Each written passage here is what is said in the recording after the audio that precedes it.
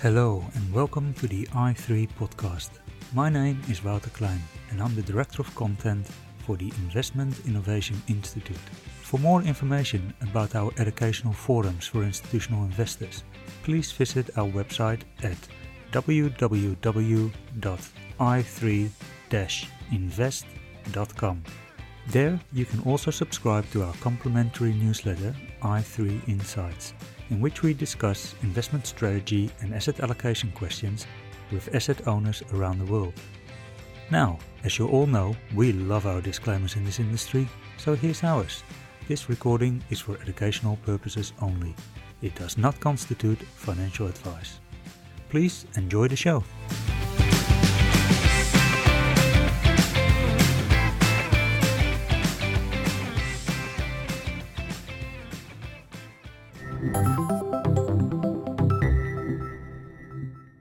Hello and welcome to the i3 podcast. I'm here today with Tim Buckley, Director of Energy Finance Studies Australasia for AIFA.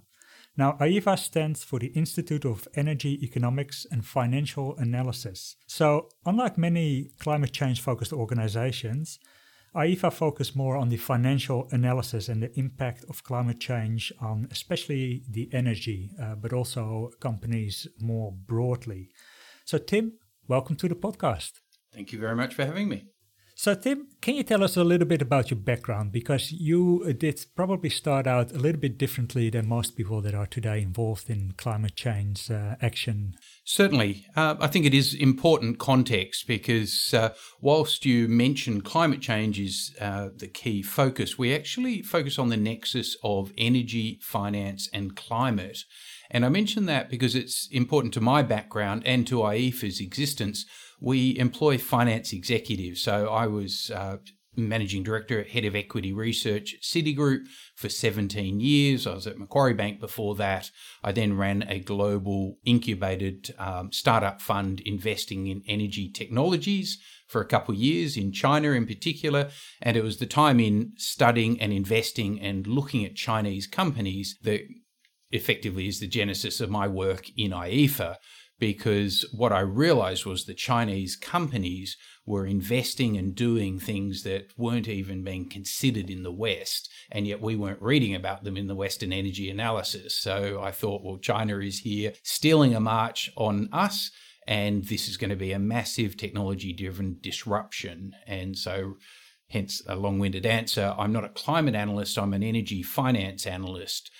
But obviously climate and decarbonisation is a key part of that technology disruption. So what sort of examples in those Chinese companies make you think about this topic?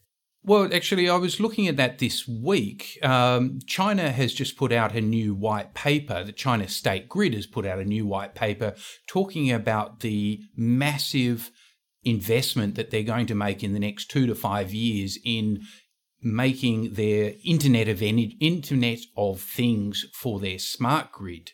And so we were analysing the investment that China's been doing. Now, I was investing 10 years ago in one of the leading Chinese smart grid operators. It was a smart meter company.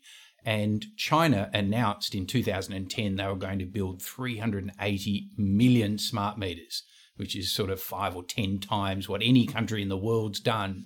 And for 2 years, the Chinese State Grid paused investment entirely. So the company I was invested in almost went bankrupt, waiting for the government to determine what form of Internet of the Things they were going to mandate.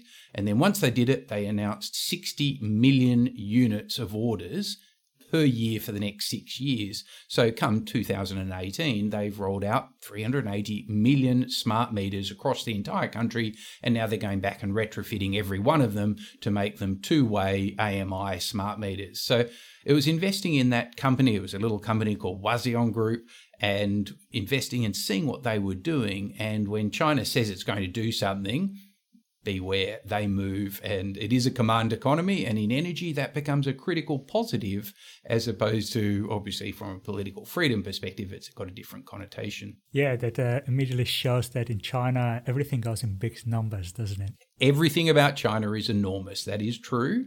And so when we talk about wind and solar numbers, you've got to be a little careful. China installs a third or half the world's solar every year. But as you say, if they're half the world's coal consumption and they're doing something to decarbonize, they have to do half the world's solar every year. Everything about China is enormous. But your introduction that made me think as well is that we often think about this in terms of crisis. What can we do to stop this?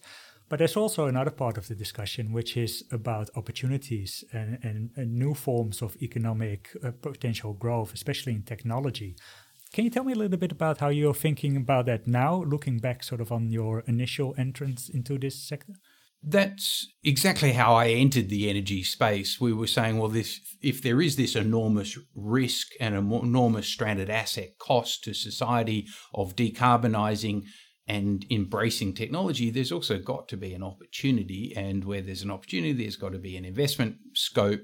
And we were looking to actually set up a product which actually allowed investors to invest in the opportunity of the disruption. What I relatively quickly came to the conclusion was when the Chinese are involved, they have a multitude of priorities, and making profits is probably one of the lower priorities, dominating the world, growing investment, building employment, investing in next technologies. They are absolutely a world leader in all of that. So I say it positively.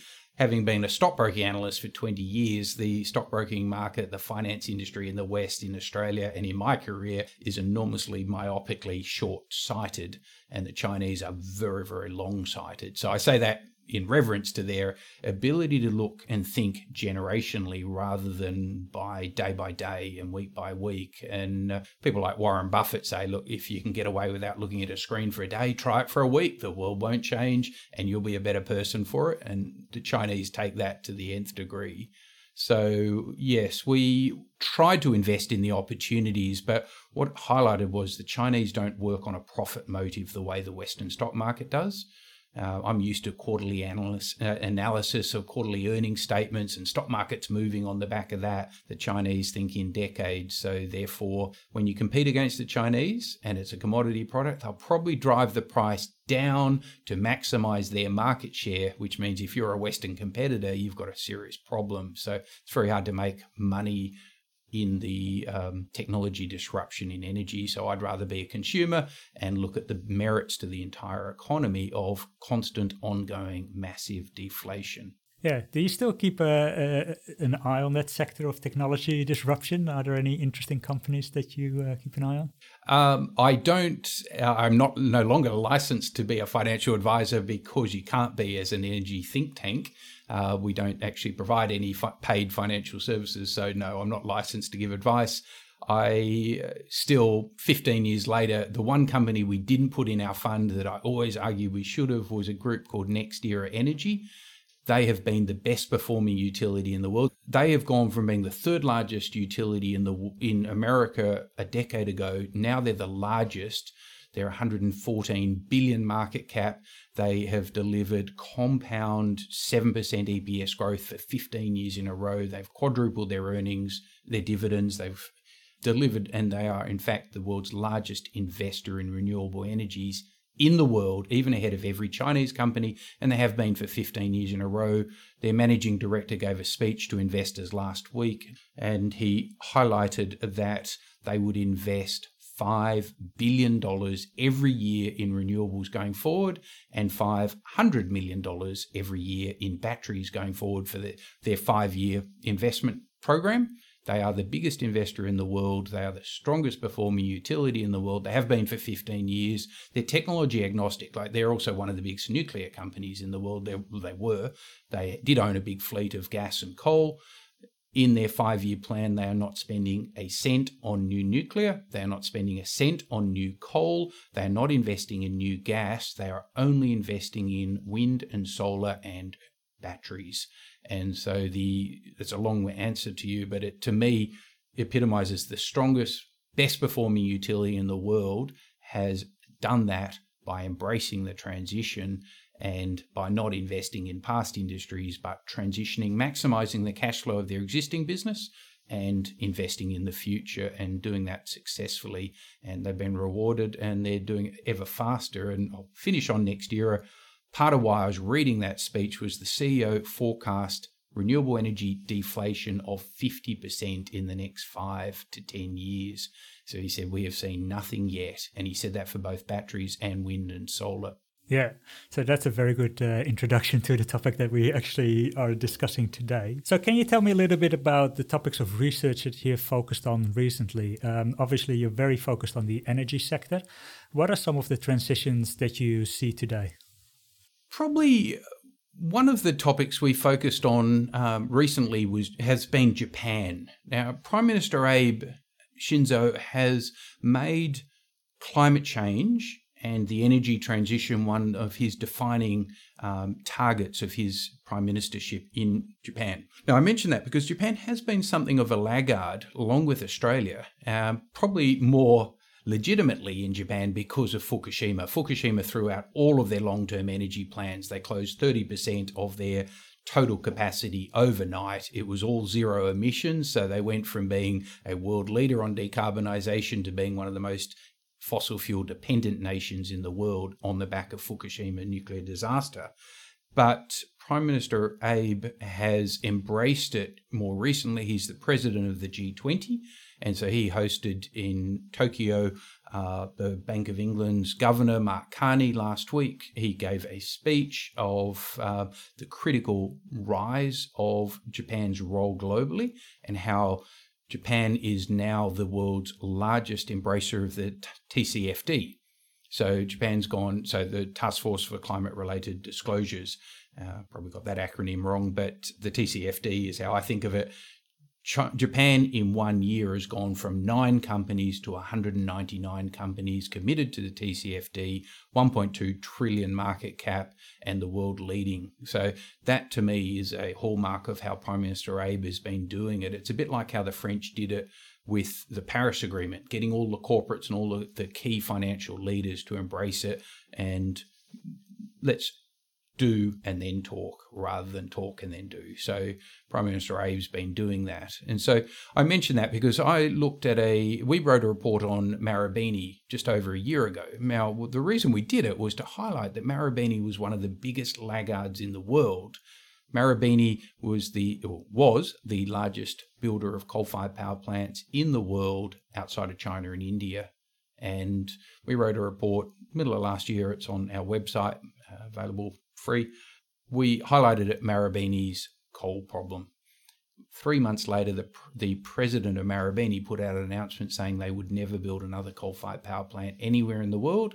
They would sell off their existing coal-fired power plant fleet, and they would pivot to renewables and double their investment in renewables in the next 5 years. And a year later, Marubeni has been true to their word. They've been exiting from coal plant development, building renewables, and bringing the might of one of the biggest trading houses in the world into this renewable energy transition. So that's one of maybe 12 major announcements in Japan in the last 12 months. So I would look at Japan as a key leader of transition, whereas a year ago it was like Australia, one of the big laggards.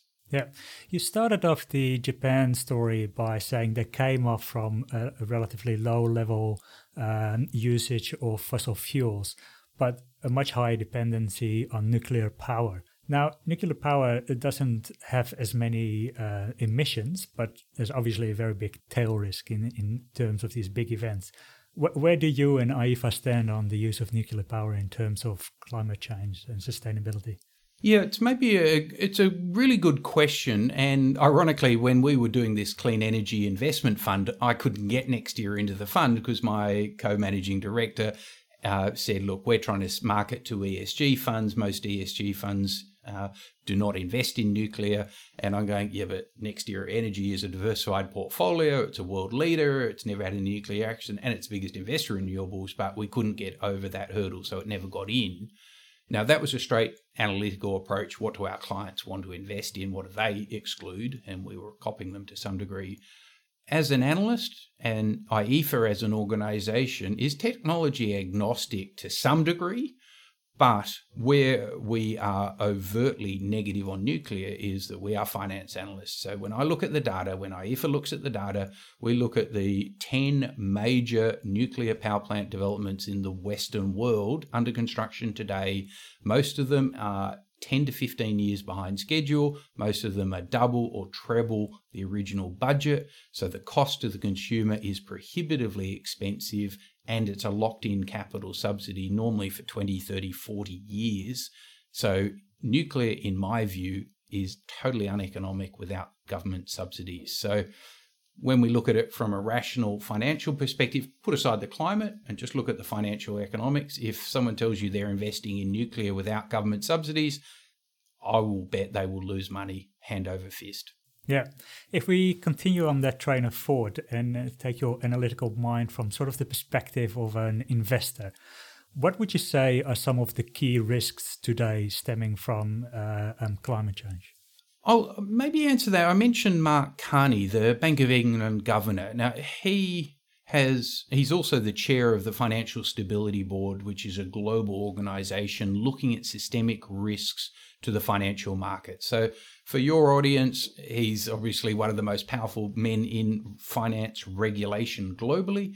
And I love what he says. He just points out, if we don't deal with this, the costs of a disorderly transition are going to be a hell of a lot larger than they are going to be if it's an orderly planned transition. So the Bank of England did an analysis, and they came up with a great headline number that there's potentially $20 trillion of stranded asset risks globally by middle of this century if we don't deal with it properly.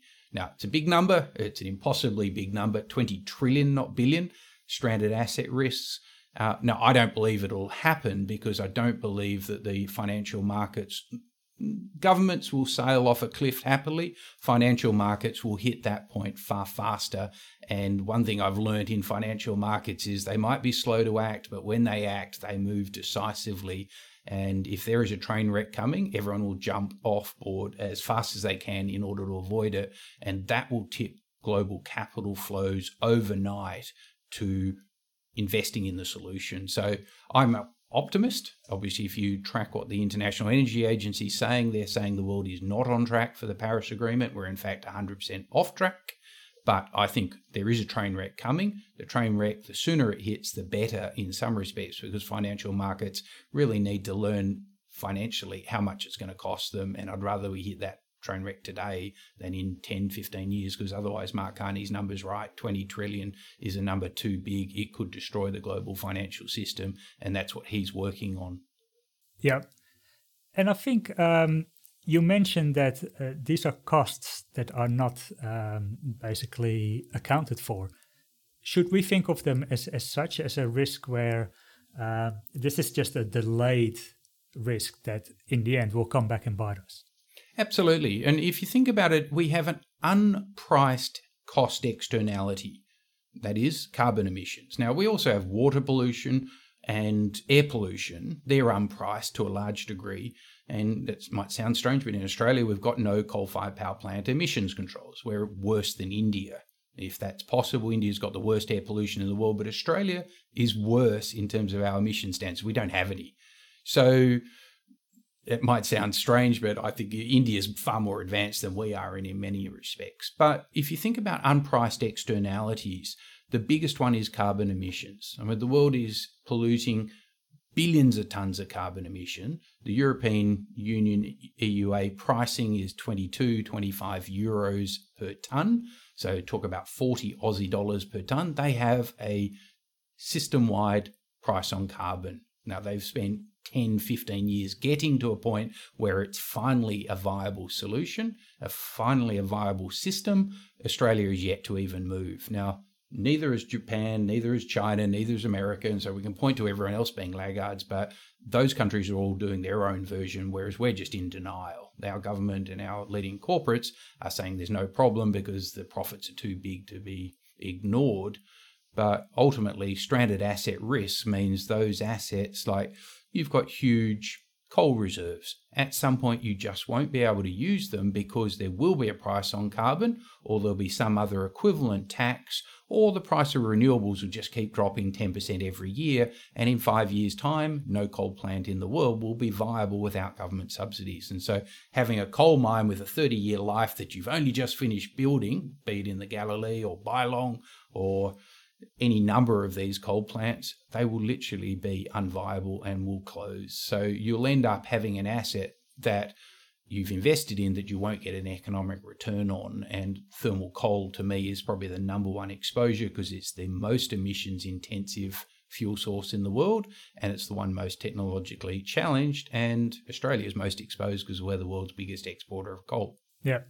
Let's get to the Australian economy a little bit later, but we've talked a couple of times about the term stranded assets. Just for our listeners that don't know what it is, what are stranded assets and what is sort of the main risk for investors of that? So if we think about a coal-fired power plant, a coal-fired power plant has a 40, 50-year life, and you're going to invest today, it'll take you 5 years to build, you're going to invest, say, $2 billion, $2 billion US, 3 billion Aussie to build that coal plant. And then say a government in 10 or 15 years' time in Australia says we're going to have a carbon price. Now, you're not going to get compensation if you own that coal-fired power plant because you've built it today knowing at some point in the next 45 years you are exposed if the government does move on climate change. So you've got no excuses. You can't say you weren't warned. You've just made a punt that there will be no carbon price or that you can get your money back fast enough in the next 5 or 10 years prior to that carbon tax so that when the coal plant is then worthless, you've already got your return on capital. Now, the reality is you can't get your return on capital, and every major utility in Australia, the CEOs have all come out in the last year and said, the government can build a coal-fired power plant if they want, but we won't build it. We won't finance it. The banks have said they won't finance it because they do not believe it is an economically viable return. So the government's saying, well, we will now fund it. We will build it. Okay, that's a government prerogative to build a stranded asset. But the reason why the power utilities are saying that is the same as what NextEra said. Coal is not viable. NextEra has actually said every coal plant in America will close by 2030. Coal will have a zero market share.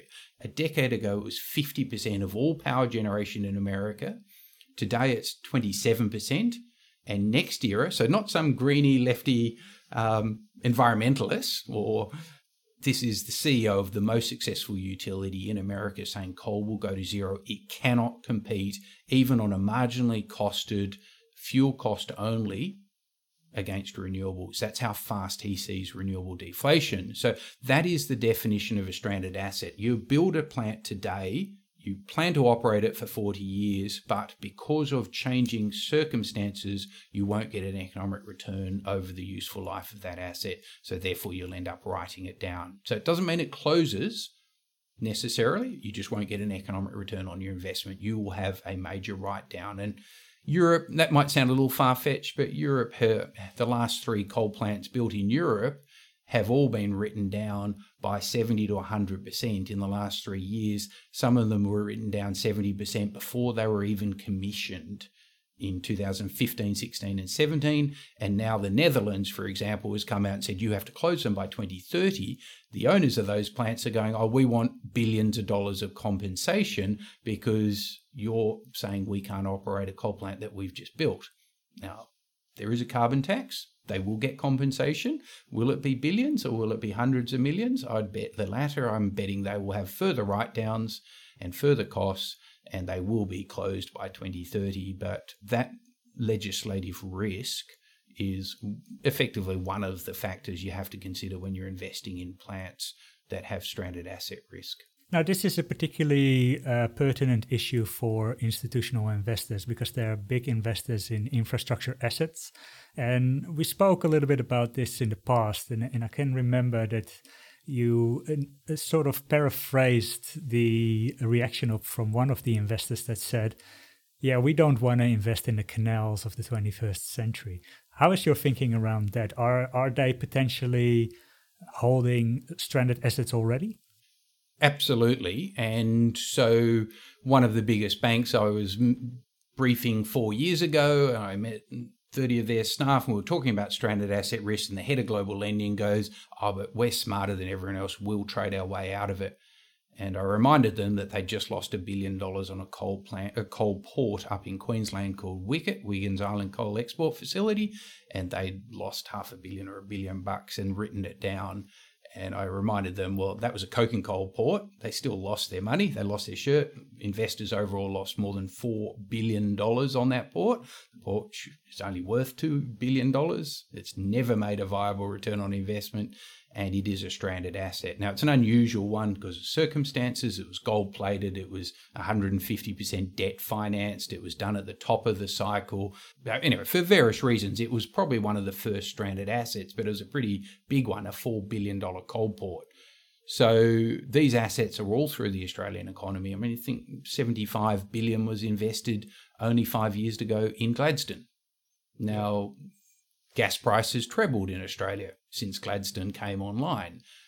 The US gas prices halved. And so now the US is building hundreds of billions of dollars of new LNG export terminals.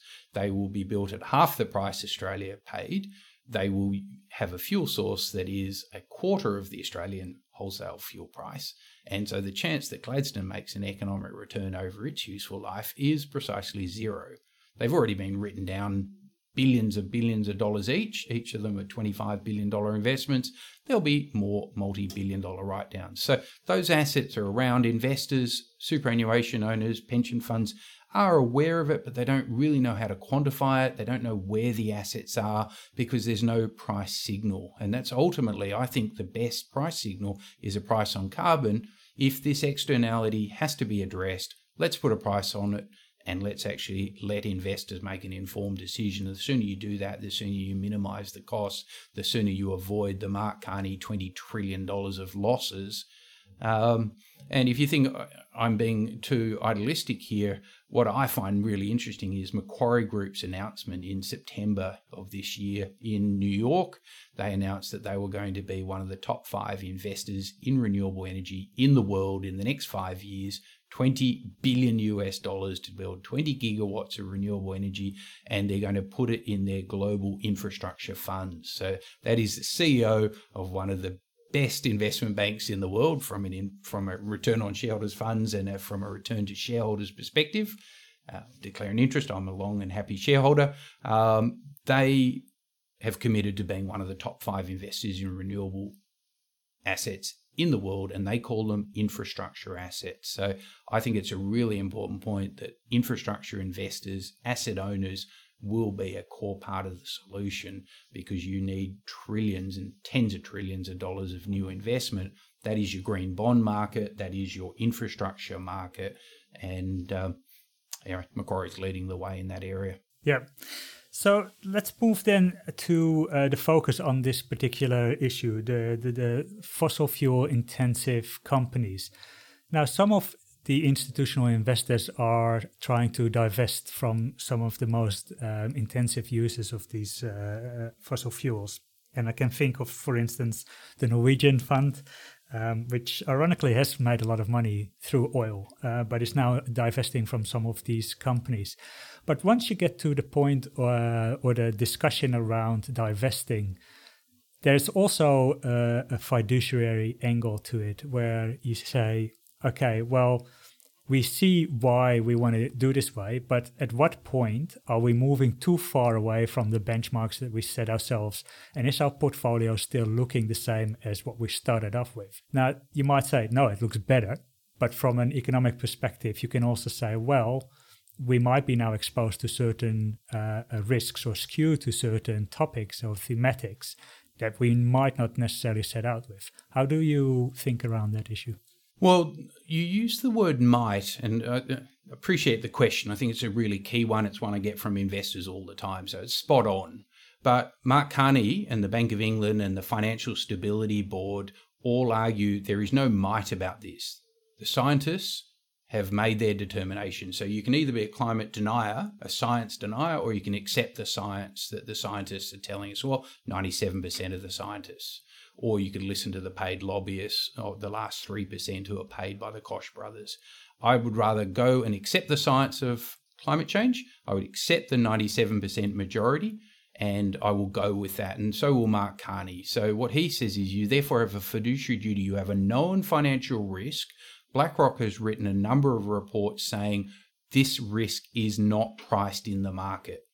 When they copy what the Norwegians have done, and then they move to implement systematically a method to manage this acute financial risk, that will be the catalyst to change the global financial markets. Because when BlackRock moves, when they align with what the Japanese pension system and what the Norwegians are doing, when the biggest asset owners in the world are doing it, everyone else will follow. And so the pricing will happen, in my view. I'm pretty confident.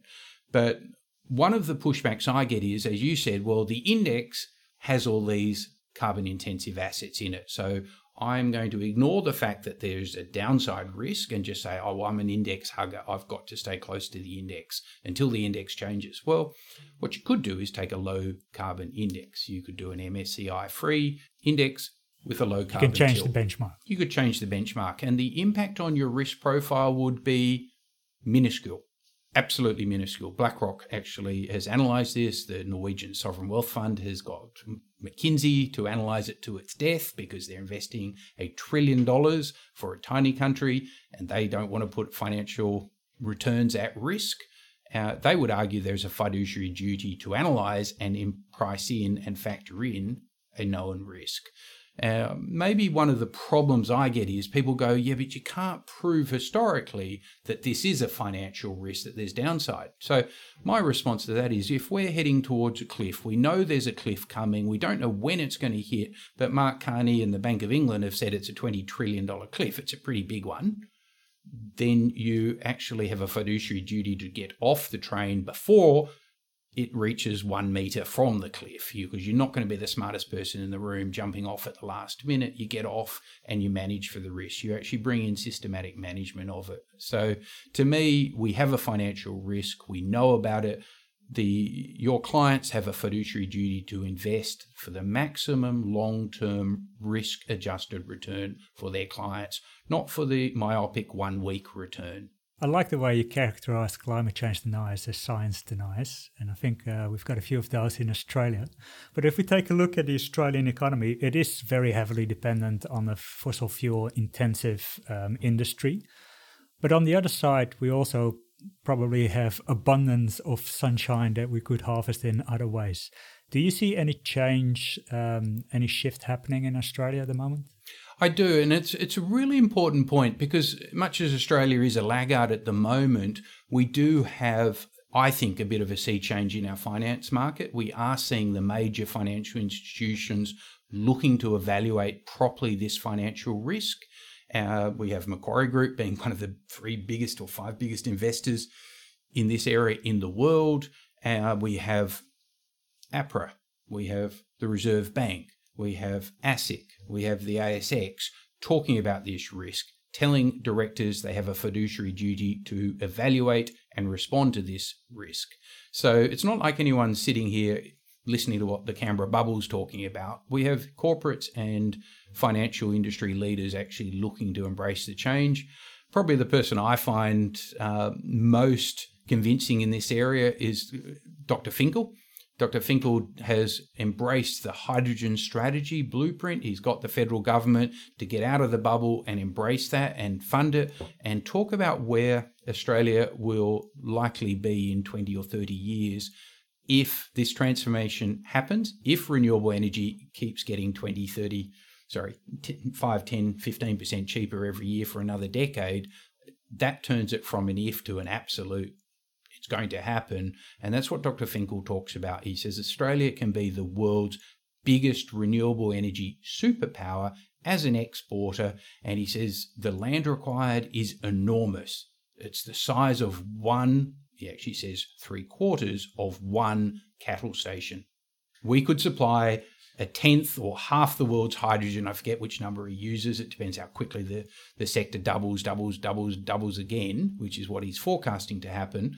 And he says literally less than one cattle station could supply all of the wind and solar for Australia to be the world's biggest exporter of zero-emission hydrogen. The Japanese, the Koreans, and the Chinese would love Australia to be the world's biggest supplier of clean hydrogen so they can decarbonise, so we can drive the cost down. We can use the power of a $2.7 trillion asset management pool to invest in low-cost renewable energy, wind and solar, convert it using batteries into zero emissions hydrogen, export it. But to me, that's a 10, 20, 30-year vision. Dr. Finkel talks about it far more eloquently and informed than I do. He's brilliant. I'm just copying and stealing from him. But what I like about it is there are a multitude of Australian companies and financiers looking at it. People like Siemens have been working in this area for 5 or 10 years, but they're now investing in Australia because they see we've got the land, we've got the solar, we've got the wind resource, we've got the financial capital, and we've got the ability, and we've probably got the need as well, because we're the world's third largest fossil fuel exporter. We need to be an export-oriented nation. We need other alternatives to substitute. To me, clean hydrogen could well be it, but to me, there's also an opportunity a decade before that to actually use zero-emission hydrogen to decarbonise our existing manufacturing. And I was delighted to see Incitec Pivot say that they are going to use 20% renewable energy contribution to their ammonium nitrate manufacturing facility in Queensland, working with ARENA to progressively decarbonise our heavy industry, because it's only when the heavy industry stops fearing the transition and starts embracing the opportunity that where the government's going to move, because they're really worried about jobs and investment, and I understand that. Yeah. So interestingly enough, some of your analysis shows that the developing economies are actually further ahead in this transition than the developed market is. Is that just simply a matter of the advantage of being a late adopter, or is there something else going on there? Yes, it's a really good question, and I might pivot to India for a minute to answer that. And the word a late adopter, it's absolutely spot on, but it's also a bit insulting. So why do I say it's spot on? Because... Unintentional. No. And because I would argue we're so early in the transition. India is now a world leader in embracing the opportunities. Prime Minister Modi was in New York back in September talking at Climate Week about India's ambition to build 460 gigawatts of renewables by 2030. Now, that's $500 billion of new investment in renewable energy, another $200 billion of investment in grid connectivity expansion. So we're talking $750 billion of commitment in the next 11 years by India. So India is going to enter the decade beyond this one as one of the top 2 or 3 players in the world in renewables if Prime Minister Modi can deliver on his vision. And I believe he categorically will. And I'll say that with no questioning, because today the price of renewables in India is 2.5 to 3 rupees a kilowatt hour. That is down 50% on 3-4 years ago. That is 30% cheaper than existing thermal power generation in India. It is 50% cheaper than imported thermal power in India. And so there's an absolute economic rationale today for why India is doing it. And so Prime Minister Modi embraces the deflationary nature of renewables. He also embraces, more importantly, energy security, because India is one of the world's largest importers of fossil fuels. So he's not doing it to save the planet from climate change. He's doing it to remove the $200 billion a year of imports of fossil fuels that India faces, that will only double if he delivers on his economic growth strategy. He can't afford that. The people of India can't afford it. So he's looking and embracing renewables, and has for the last 6 years, and he's put the weight of the world's third biggest economy behind this as one of his top priorities, and he's doing it for economic reasons. He's doing it for energy security reasons. And by the way, the World Health Organization said India's got 13 of the 20 most polluted cities in the world, so he's doing it for an air pollution issue. They also have a massive water security problem, and coal and coal-fired power plants and nuclear are very water intensive, whereas the amount of water required for a solar project can be zero with the right technology. And so when you actually don't have enough water to feed your people, and by the way, 70% of all crops in India are irrigated, because they're trying to feed 1.3 billion people. Water security is going to be one of the biggest issues. I mean, we in Australia now understand that. We've got a massive drought, but what's the most water-intensive product beyond cotton? Coal. Yeah. So the costs of renewable energy are falling, and so it just makes good economic sense to have some of these projects in place. But what are some of the immediate changes that you see more globally for as a result of these falling prices? It is solar in particular, but wind and electric vehicles and lithium-ion batteries are a very disruptive group of new technologies. And I use the word disruption. They're not just positives. They are very disruptive. They're going to do a lot of damage to the incumbent industry, and they also do more damage to the competitor than they create value for their shareholders. So in Australia, we're grappling with that right now. When solar is full on in the middle of the day in South Australia, prices of electricity go negative. It destroys the value of the incumbent industry before it makes, and in fact, it never makes a return to its shareholders unless they've got a 25-year power purchase agreement, and so therefore they're not exposed to the spot market. And by the way, that is how India's doing it, that's how China's doing it, that's how America's doing it, and that's how Australia's doing it. So the risk gets transferred from the solar and wind project to the consumer or to the industry. So that is a form of subsidy, that is a risk that needs to be addressed. This is very disruptive, and well before you make a viable return on your solar project, you destroy the viability of a 24/7 baseload coal plant, because for 8 hours of the day, that baseload coal-fired power plant is unviable because solar has a zero marginal cost. So it will destroy the viability of the coal plant, and that's why we've seen 10 coal plant closures in the last 10 years in Australia. We've seen no coal plant built, and we never will again, because they're not economically viable, and solar is a really disruptive, destructive force. So that's the negative, that's the risk, but the opportunity is also there, because if we then think about how do you take a negative wholesale price of electricity, that is gold to someone who owns a battery or who owns pumped hydro storage or who owns a gas peaker, because the price of wholesale electricity becomes more variable.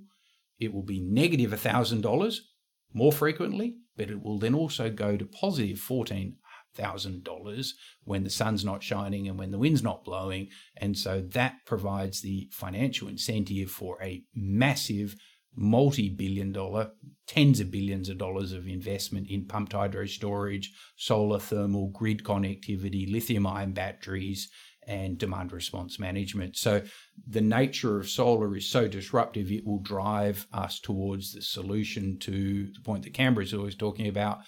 Renewables are intermittent. They are disruptive. Reliability is key. Now, the answer is not more 24/7 baseload power. That's last decade's solution to this decade's problem. We need peaking capacity, and batteries, pumped hydro storage, peaking gas are the solution. So with all that disruption going on, who do you think will be the ultimate winners? Is that the more upcoming new companies, or do you think that the incumbent energy companies will be able to adapt enough to survive this disruption? That's a good question. We did a report on that 3 years ago, looking at the top 10 utilities in the world, and we called them the good, the bad, and the ugly, and then we thought that was a play on John Wayne. So we then changed it to the leaders, laggards. We deleted the word dinosaurs, but the reality is you have leaders, you have transformers, and then you have the dinosaurs. So Mark Carney, again, just to quote the Governor of the Bank of England, came out in September and said the dinosaurs will die. There is no question on that. So the Peabodys of this world will die. They are not transitioning. They are not embracing their future. They're trying to hold it back, and their product is obsolete. Thermal coal is obsolete. It is technologically challenged and going to disappear on a 30-year view. Not tomorrow, not next decade, but on a 30-year view. And next year, Energy CEO says it will happen in 11 years. So it's not me saying it. It's Mark Carney. It's the CEO of the most successful utility in the world saying it. It's the CEO of Macquarie Group saying it. This will happen far faster than people think. So When we did the leaders, ironically Enel of Italy and NextEra were our two favourite leaders, we then talked about the transformers, AGL, Tata Power, NTPC, so two Indian companies that are acknowledging the transition and saying, okay, well, AGL is the biggest polluter in Australia. Mea culpa, it is. But it was also embracing the technology disruption and using the cash flow and investing in wind, solar, virtual batteries and those sort of things. So they're a transformer. They will survive. They will transition to the new industry. But the laggards will not. And we highlighted Eskom, not a listed company, but the biggest power generator in South Africa, 95% of the South African power generation. And we highlighted 3 years ago it was going to go bankrupt. It is now going bankrupt. It's in financial distress and it's destroying the South African economy. But before it destroys it, what it's done is quadrupled the price of electricity in South Africa. So it's bankrupting the country, not just the government who owns it and not just its own employees. So it is dragging the whole of the South African economy down through massive inflation, price inflation of electricity. Obviously, there's corruption involved, there's financial leverage involved, there are cost blowouts on their coal plants, there are huge subsidies involved, and it's huge. I was in Cape Town earlier this year and we were analysing it and looking at the opportunity to bail out Eskom to save the South African economy. 10 of the world's biggest investment banks were working on that program to save Eskom. The irony is bailing out a coal-fired power company, but I 100% understood. Once they explained what they're doing, it was totally logical. It will have to happen because the alternative is a bloodbath for one of the biggest countries in the world.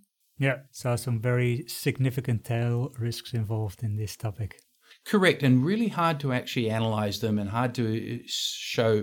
One of those tail risks, General Electric, we wrote a report on that in earlier this year, looking at General Electric. Now, everyone in Australia would think, oh, General Electric was the most successful industrial company in the world at one stage in 2000. It had a market cap at $600 billion US. So it was the biggest company in the world.